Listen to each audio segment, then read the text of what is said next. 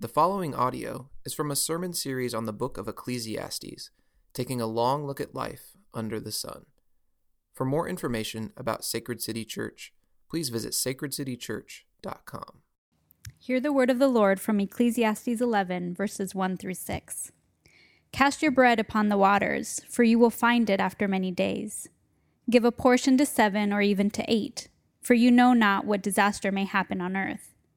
If the clouds are full of rain, they empty themselves on the earth. And if a tree falls to the south or to the north, in the place where the tree falls, there it will lie. He who observes the wind will not sow, and he who regards the clouds will not reap. As you do not know the way the Spirit comes to the bones in the womb of a woman with child, so you do not know the work of God who makes everything. In the morning sow your seed, and at evening withhold not your hand, for you do not know which will prosper, this or that, or whether both alike will be good. This is the word of the Lord. Well, good morning, Sacred City.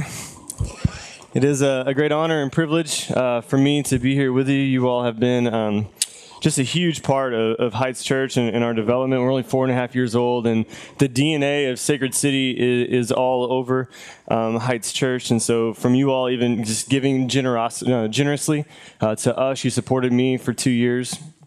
Specifically, like there's just a special place, like you help pay my salary and keep a roof over my head. So whenever Justin Dean, when he gets up and talks about church planting, like we actually exist, okay? We're real people that are out planting churches that you're actually affecting. And so it's our honor it's my honor to be here. It is our honor to get the now in return, as Rev said, support Sam and just what a cool gift that is. And even more so, I'll give you a little bit more context. My wife's family is actually was raised in that church, the building that you all bought before it was Sacred City Moline.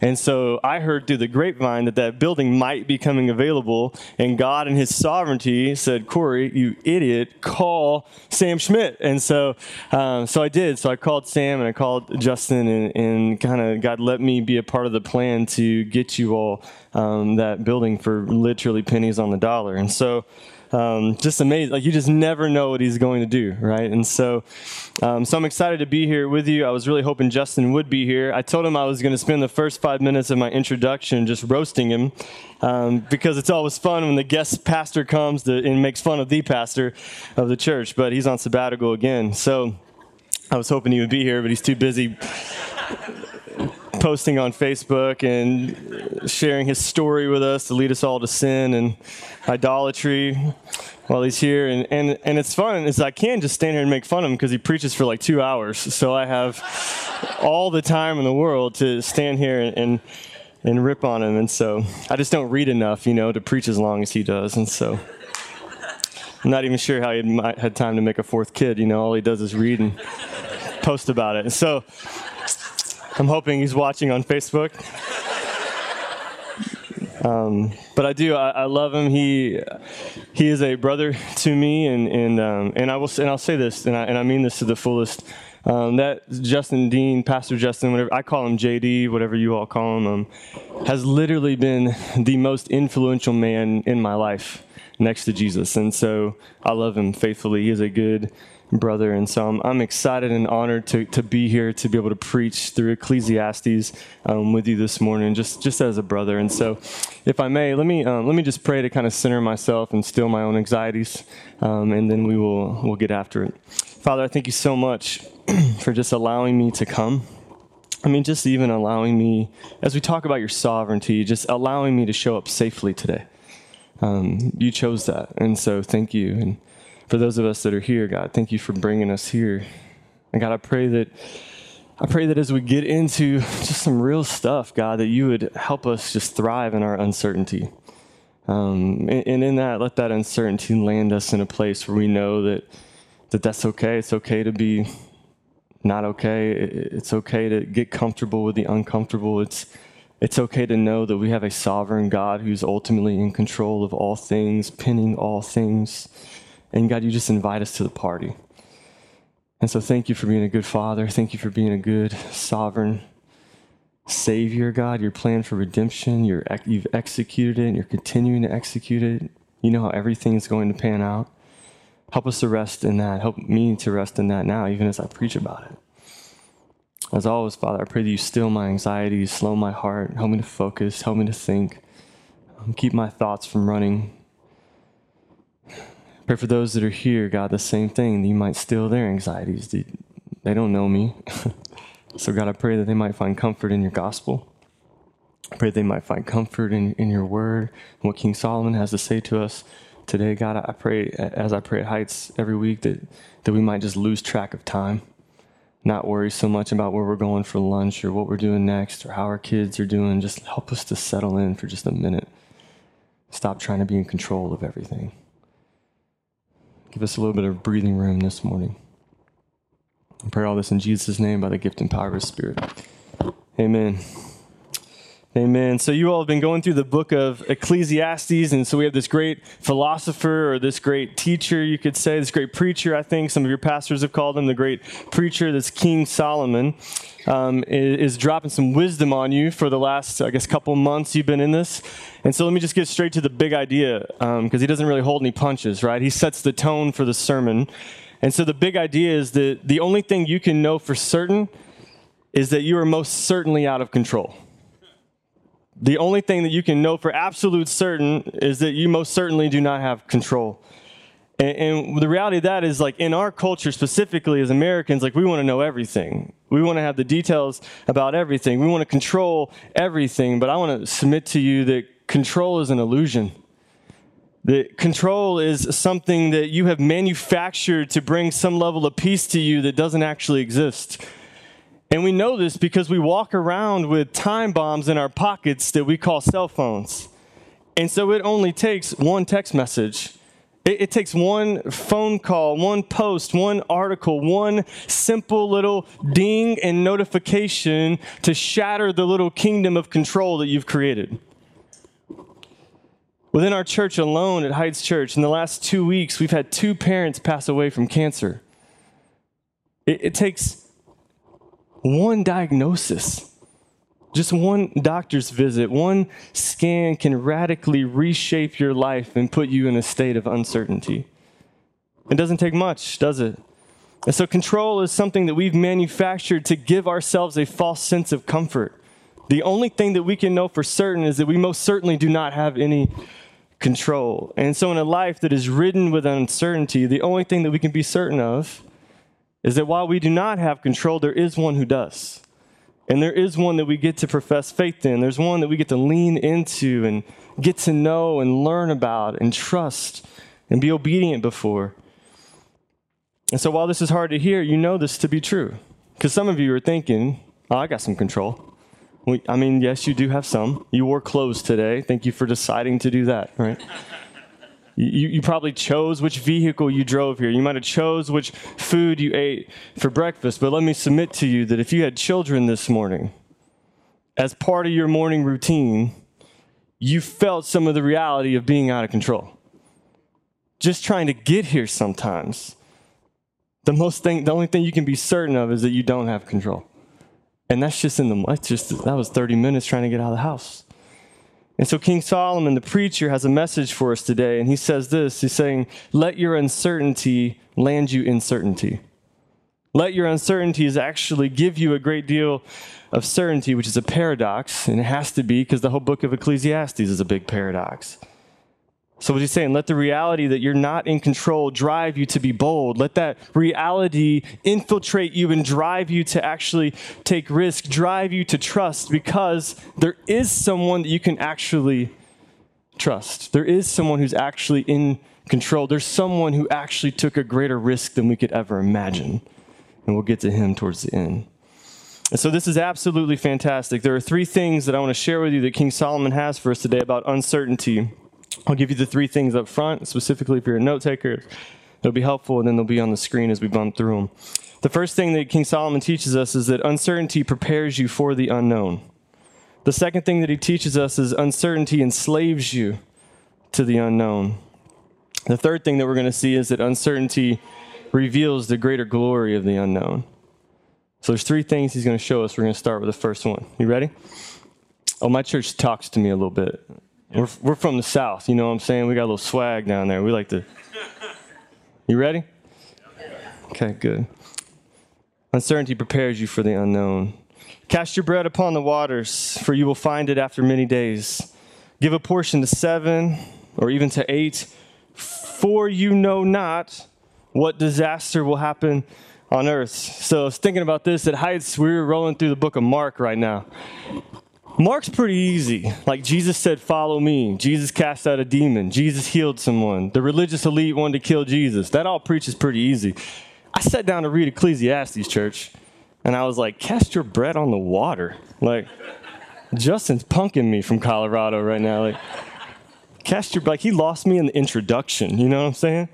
Cast your bread on the water and you'll find it.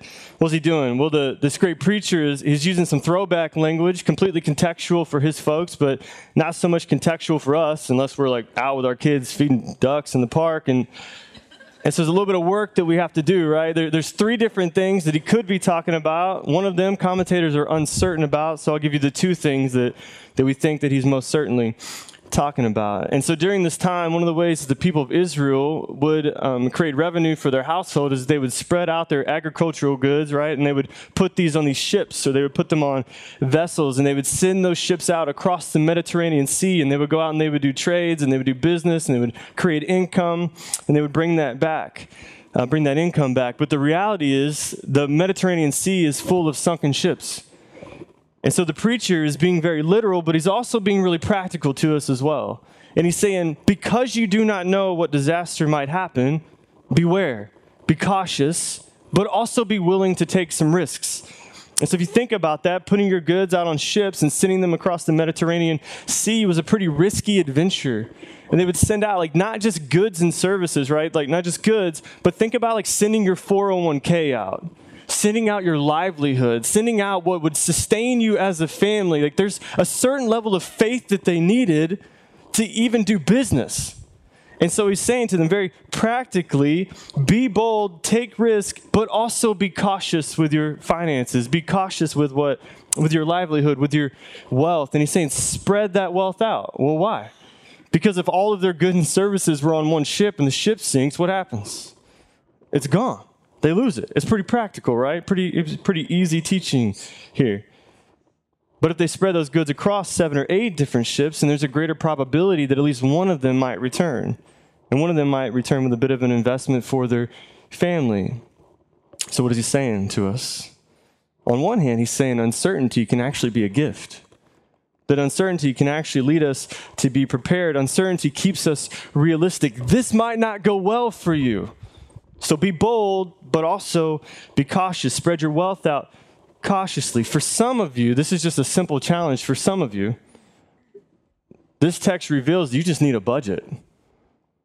Because if you don't know where you're sending your money out to, then your money is going nowhere. So just a simple challenge for some of you, individually and as families, you might just need a budget. There's a simple challenge for you. Because you're modeling poor stewardship. The problem with uncertainty is it can also lead us to do too much. It can lead us to cling a little too tight, right? It can be a little wired a little too tight, wound up a little too tight. Uncertainty can also leave us to be too worried, spending too much time to be too prepared. Uncertainty can fire up even our little religious hearts and give us a false sense of comfort, a false sense of security. So we have to be cautious, right? And I don't think he's calling us to become doomsday preppers, right? I think you can leave your bug out bag at home. But he is saying we need to be cautious in this. Cast your bread upon the water and spread it out, knowing that you will see it again in the future. What's he calling us to? He's calling us to faith. To faithful obedience with the resources that God has given us. And so not only does this text apply to us for personal gain, secondly, it applies to us in regards to our finances to others. It teaches about generosity. And so spread your wealth out among 7 or 8. More than likely, this great preacher is talking about, he's referring to the Proverbs in regards to giving your bread to the poor. It's just an easy challenge, right? If you find yourself judging people who have less than you and choosing not to bless them because you don't know what they'll do with your money, this is a good challenge to you, because what he said to you is to bless those that are in need, and then know good and well that while you might not get an immediate return on your investment, your generosity will actually be blessed. Your generosity will come back to you. Why? Because the command is not to give so that you can get. Like the command is not to be generous so that they will be generous to you. The command rather is because God has been so generous to you, so also we should model generosity.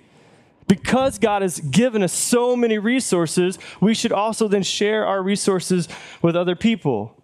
And so uncertainty then, few things, can free us to take a loss, can lead us to be prepared, but can also help us in preparing others and revealing. Sometimes we spend more time judging others than actually loving them well. That's the first thing he says. The second thing he says is uncertainty can enslave you to the unknown. This was heavy for me personally. Verse 3, if the clouds are full of rain, they empty themselves on the earth. And if a tree falls to the south or to the north, in the place where the tree falls, there it will lie. He who observes the wind will not sow, and he who regards the clouds will not reap. The preacher says there are a few things that you can know for certain. If the rain clouds come in, it's going to rain. Clearly, King Solomon did not live in the Midwest, because that rain cloud doesn't mean anything, does it? It could rain, it could snow, it could be sunny, temperature. It doesn't even matter we don't even care about seasons, do we?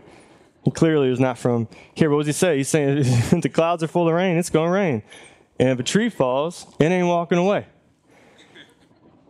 Now, if I were Justin Dean, I would probably quote some dead old white guy quoting some other dead guy that had read The Lord of the Rings. But I'm not him, and I don't read as much as him, so I'm just going to quote Lord of the Rings, okay? There's this great author by the name of J.R.R. Tolkien who wrote the most amazing book next to the Bible, The Lord of the Rings. And then in The Lord of the Rings, the two towers, right? This is a very good illustration. The hobbits are on the run, and they come across some Ents, that's E-N-T-S, that's walking trees, and the hobbits expect certain death. And instead, they find these confidants, and this young hobbit asks the name of the leader of these Ents, and he asks his name, and we know him as Treebeard, but what does he respond to this young hobbit? He says this, it will not be on the screen. He says, I'm not going to tell you my name, not yet at any rate. A half-knowing, half-humorous look came with a green flicker into his eyes. For one thing, it would take too long. My name is growing all the time, as I've lived a very long, long time. So my name is like a story. Real names tell you the story of things they belong to in my language. It is a lovely language, but it takes a long time to say anything in it, because we do not say anything in it unless it is worth taking a long time to say and to listen to. And so in the two towers, the young hobbit's asking the name of Treebeard, the true name of Treebeard, and he responds with two ways. He responds by saying, first off, it would take too long for me to say to you. And secondly, he says, you just wouldn't understand. You wouldn't understand my name. What he's saying is simple. You're limited in your understanding, little hobbit. So also King Solomon is saying the very same thing to us, that we are finite, that we're not infinite, that we can only know so much. We're not omniscient. We're not all-knowing. There's only so much that we can cling onto. There's only so much that we can be certain of. There's only so much that we can actually know, right? Think about this. You have unlimited access to the knowledge of the world in the palm of your hand, and yet there's only so much you can retain. There's only so much you can comprehend. There's only so much that we can take in, and so we are limited in our understanding. We cannot understand all that God is doing and can do. It would simply take too long. Think about this. God did more while you were sleeping last night than you'll do in 1,000 lifetimes. Didn't even break a sweat. God did more while I was making fun of Justin Dean quoting The Lord of the Rings than we will ever do. Just in that moment. What's he saying? God is sovereign. You are not. God is sovereign, so we don't have to be. We're not sovereign. He who observes the wind will not sow. He who regards the clouds will not reap. What he's getting at here is that farmers during that time, and even now, right, would try to guess what would happen. They'd get out on their John Deere, and they'd bust out their farmer's almanac, and they try to guess what's going to happen. And as a result, these farmers here in the text would end up doing nothing. They would just remain stagnant. Listen to me, until you can fully understand and trust the sovereignty of God, you will spend your life just simply being stagnant. You're going to spend your life just waiting on the perfect time. And in your wait, you will continue to remain stagnant. And you'll do nothing. And you won't take risks. And you won't walk in obedience. And as a result, you will actually not get to see God move. Like you won't get to see him work. Because we just put faith in ourselves. Like you can know some things. It's possible, right? To know a few things. It's okay. But what he's getting at is uncertainty robs us from experiencing the life that God has called us to. It just keeps us in hypotheticals. And hypotheticals keep you enslaved because they keep you focused on who? On you. On me.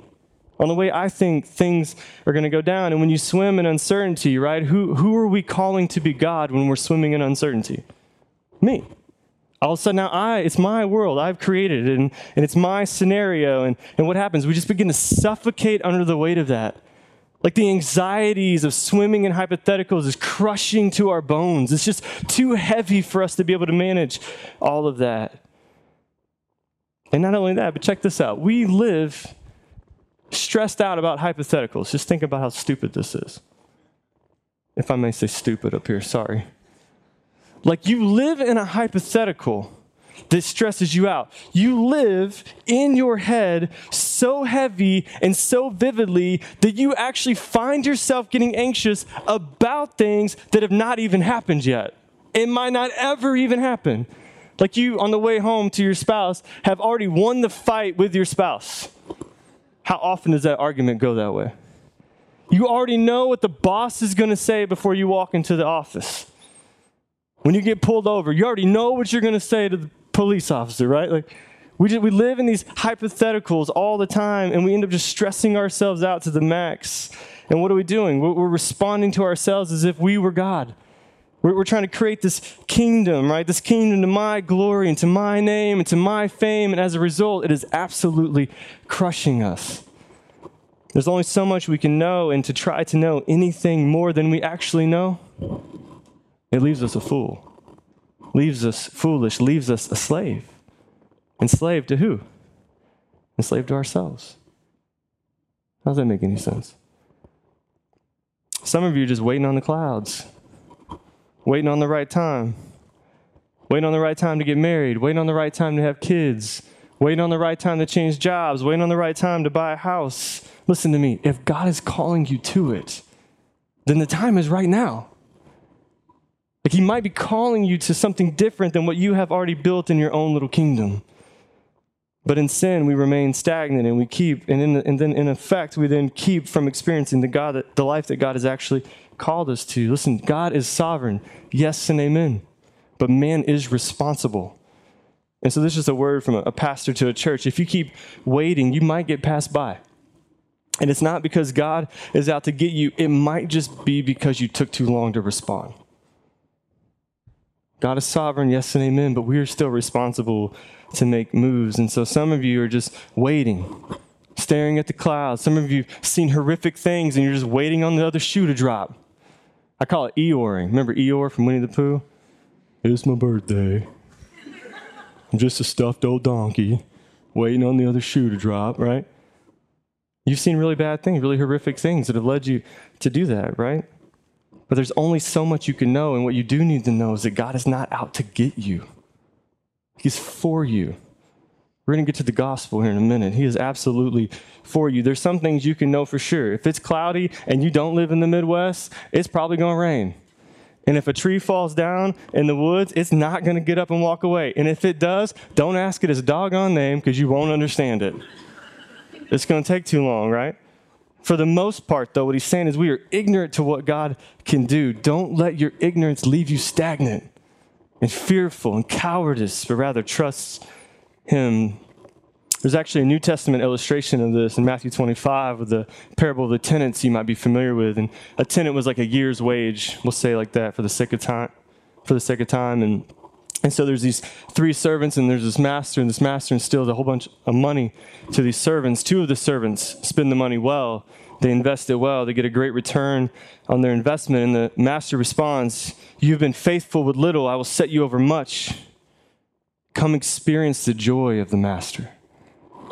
The other servant was fearful, cowardice. He was stagnant, scared, enslaved to his own thoughts, his own hypotheticals. And instead of doing something good with the finances, he buries them into a field. Then he returns to his master and he tells him, I was scared of what you would do. I was scared of how you would respond. He was stagnant. The master reminds him, you know I have reaped where I have not sown, and I have gathered where I have scattered no seed. The master is reminding him, you have seen amazing things happen that you cannot explain. So why would you hide that? And then he rebukes the servant, not for doing nothing. That's surface level. That's easy. That's JV. No, in doing nothing, the servant did something. He modeled a lack of faith. He modeled a lack of obedience. And his master rebukes him, calls him a sloth and a wicked servant, wicked worker. Listen to me. Let me ask you this. What story does your stewardship tell about God's sovereignty to the people around you? The way that you manage finance, the way you take risks, the way you boldly believe and proclaim the excellencies of God's sovereignty in your missional community, everywhere you eat, work, play. What is the way that you manage the resources God has given you? What story does that tell about God's sovereignty to the people around you? Does the way that you experience the freedom of finances, the freedom of God's sovereignty, does it actually allow you and others to experience the joy of the master? Or do you find yourself just simply living in hypotheticals, living in anxiety? You see, the challenge of this is interesting because not only does uncertainty leave you stagnant, but it's going to leave others around you stagnant as well. We're always discipling. We're always leading. The way that we manage our resources that God has given us tells a story of what we believe about his sovereignty. That's the second thing he says. The third thing he says is uncertainty reveals the greater glory of the unknown. It's kind of a play on words. I'll unpack it for you. Verse 5. Here it is again. As you do not know the way the Spirit comes to the bones in the womb of a woman with child, so you do not know the work of God who makes everything. Verse 6. In the morning sow your seed, and at the evening withhold not your hand, for you do not know which will prosper, this or that, or whether both alike will be good. So we've seen uncertainty frees you to prepare for the unknown, both yourself and others. We've seen uncertainty can enslave you to the unknown. It can leave you as well as others stagnant. Lastly, then, uncertainty reveals the greater glory of the unknown. 4 times the preacher has said to us, church, you do not know what disaster lies ahead, so spread out your wealth. Spread out your wealth to others, be generous to others. You do not know the perfect time to take risks, so don't be stagnant. You can't control that. 3rd time he says, you do not know the way the Spirit comes to the bones in the womb. 4th thing he said, you do not know what will prosper, this or that. This is the great paradox of the text here for us. What he's saying is like the very thoughts, the very feeling, the very emotions that lead to uncertainty actually bring us a great deal of certainty. That's a paradox. What he's saying is, I don't know, but there's someone who does. I don't have to have it all figured out, but there's someone who does. And so as many of you know, that we're ramping up to go to Kenya here in August, and Joshua's here and some of the missionaries that are going. And I went 2 years ago with Justin. I was pretty nervous and anxious about going anyway. And so we were tired, Justin and I, and we were tired of one another. And we were experiencing missional community on a level we just were not yet ready for, okay? We get in this full-blown argument in this little hotel restaurant, and what I learned is that Kenyans are not very loud. Americans are, and Americans who are stressed and anxious and mad at each other are not just loud, they're embarrassing, specifically for Joshua. And so one of the things, though, Justin told me on this trip was that God is in control, so you don't have to be. Simple, right? We've heard this before. We've preached this before. Sometimes we just need to hear it again. God is in control, so you don't have to be. What was Justin doing in that moment to me? Reminding me of the greater glory. Helping bring certainty to me in my uncertainty. Listen, your uncertainty reveals your lack of control. That's a gift on one hand. All right, you might know how babies are made, King Solomon says. Congratulations on graduating the 6th grade. It's good. But you don't know how the Spirit enters into that baby. That's above your pay grade. You can have all the theological understanding. We're a great theologically reformed, gospel-centered church. There's only so much that we can know. And in that, then our uncertainty reveals that while we can know God and while we can be fully known by God, there are just some things that we will never comprehend. And our lack of understanding reveals that we are finite and that God is infinite in our place. Right? If your God is small enough for you to understand, he's not big enough for you to worship. And if your God is small enough to understand, it's because you manufactured him with your own hands. And that is idolatry. And so the problem that we face with uncertainty in that moment, the problem we face with uncertainty is that in that moment, we stop professing faith in God and we stop professing faith in ourselves. I mean, we continue professing faith in ourselves as if we were the one with the greater glory. The God that we turn to is always going to be ourselves. And what do, man? We build that kingdom. Build that kingdom in my glory. We want things in our kingdom to go the way we want them to go, don't we? We want to be in control. We want to know all. We want to have it all figured out. We want to calendar it out and get a 5-year plan together. And those are good and right things. But when those things become the main thing, that's idolatry. And all it takes is what? One text message, one phone call, one consultation, one diagnosis, and you can shatter your little kingdom. It just completely falls apart outside of the gospel. King Solomon says, because that is true, because you cannot avoid anything that God wants to do, trust him. He's for you. Verse 6, in the morning, sow your seed, and in the evening, withhold not your hand, for you do not know which will prosper, this or that, or whether both alike will be good. Knowing that God is sovereign sets us free to live life under the sun. Knowing that God is sovereign gives us courage to work faithfully, to work boldly, to take risks as Christians that an outsider would deem foolish.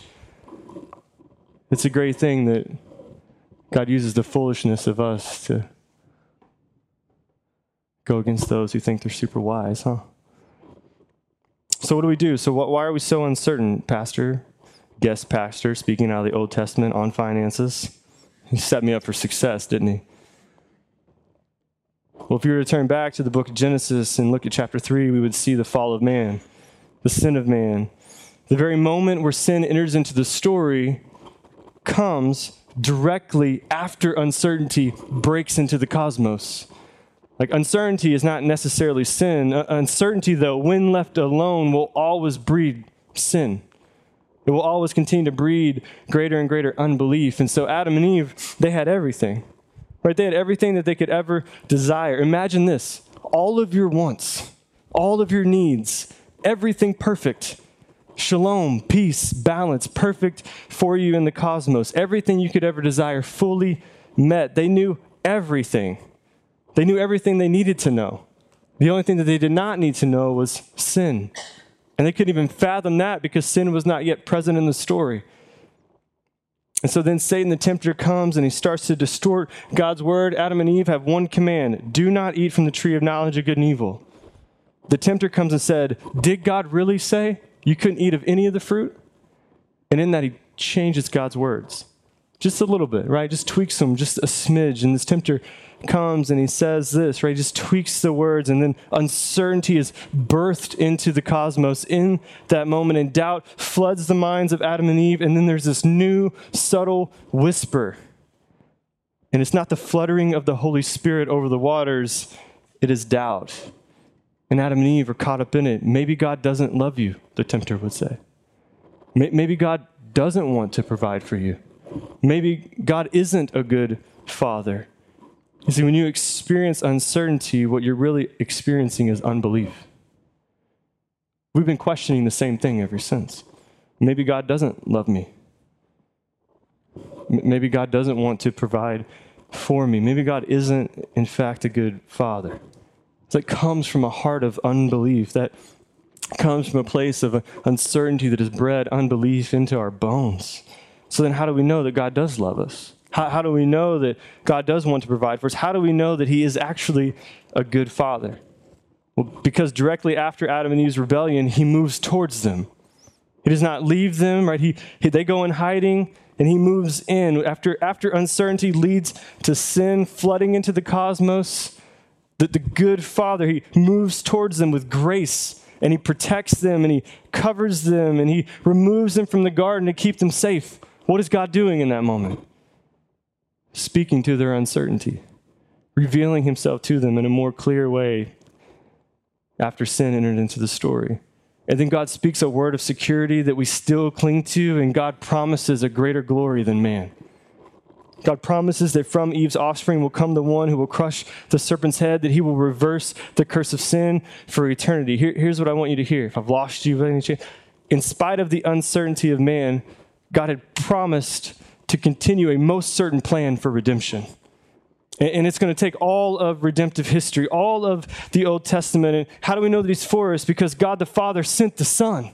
Like he kept his promise.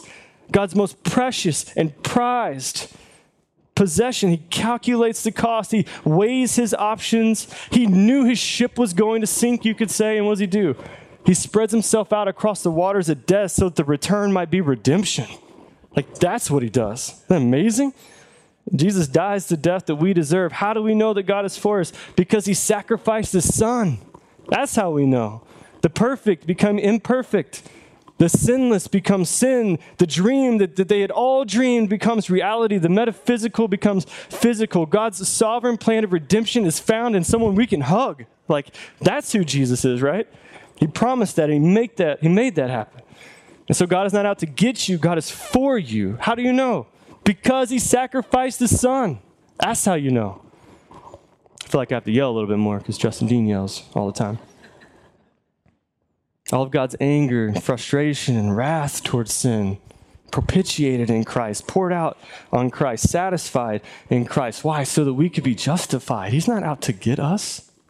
He loves us. All the effects of sin, the curse of sin, the uncertainty and the doubts of men, the unbelief of men expiated into Christ so that we might receive his righteousness. Even in our uncertainty, he looks at us and says, righteous. My gosh, what more do we need to know? What does that mean? He sent Jesus. How do we know he loves us? He sent Jesus. What does that mean, Pastor? It means he can do no more. It means he can reveal no more. He can tell us no more. He can say no more. He can offer no more. He gave everything that he had, his most prized possession for us. And we know, if we know the story, the gospel well, right? Jesus dies and is buried, and for 3 days, uncertainty plagued the disciples. All of their hopes, all of their dreams, all of their longings died and was buried in a tomb. No one knew that Jesus would resurrect. No one understood what he had to do. You know what they knew? They knew that when it's cloudy, it's going to rain. And when a tree falls down, it stays down. And when you die, you're dead. That's what they knew. And Jesus' sacrifice, though, his resurrection, reverses the effects of our doubt and our unbelief.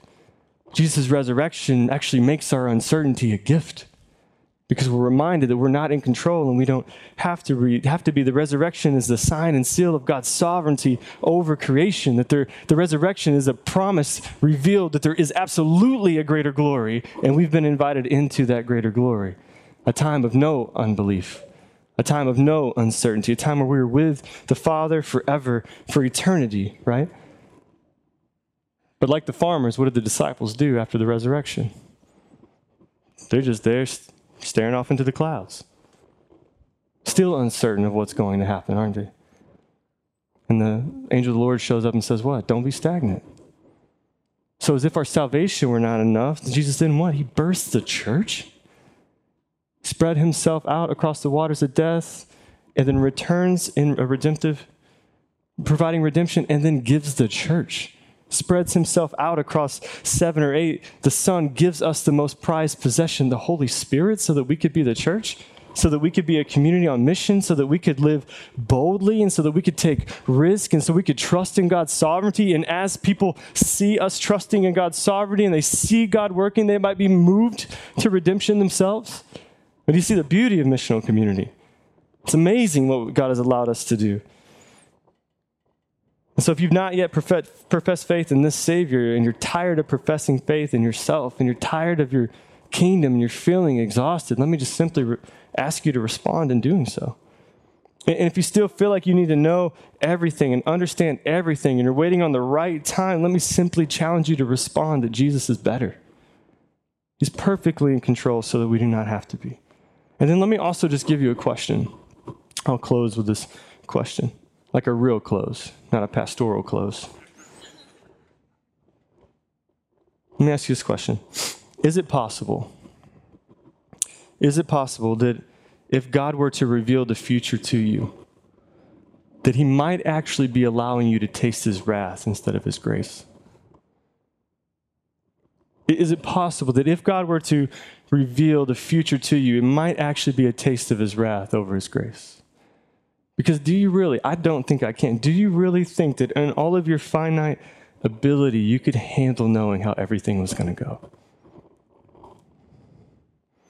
See, the gospel, man, it sets us free to be confident, not in our work, but in the work of Christ. And the gospel sets us free to be bold, not with our resources, but with God's resources as it reveals he's given everything to us. The gospel sets us free, church, just to be faithful, knowing that he is ultimately faithful in our place. The gospel frees us from uncertainty and unbelief and puts us in a position, puts us in a posture of submission where only Jesus Christ is for certain. So how do we respond?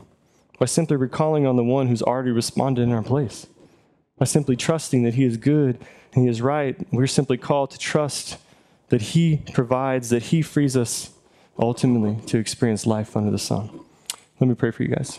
God, I thank you so much for allowing me to preach at Sacred City. First, I thank you for Sacred City Church. I love them. So influential for us.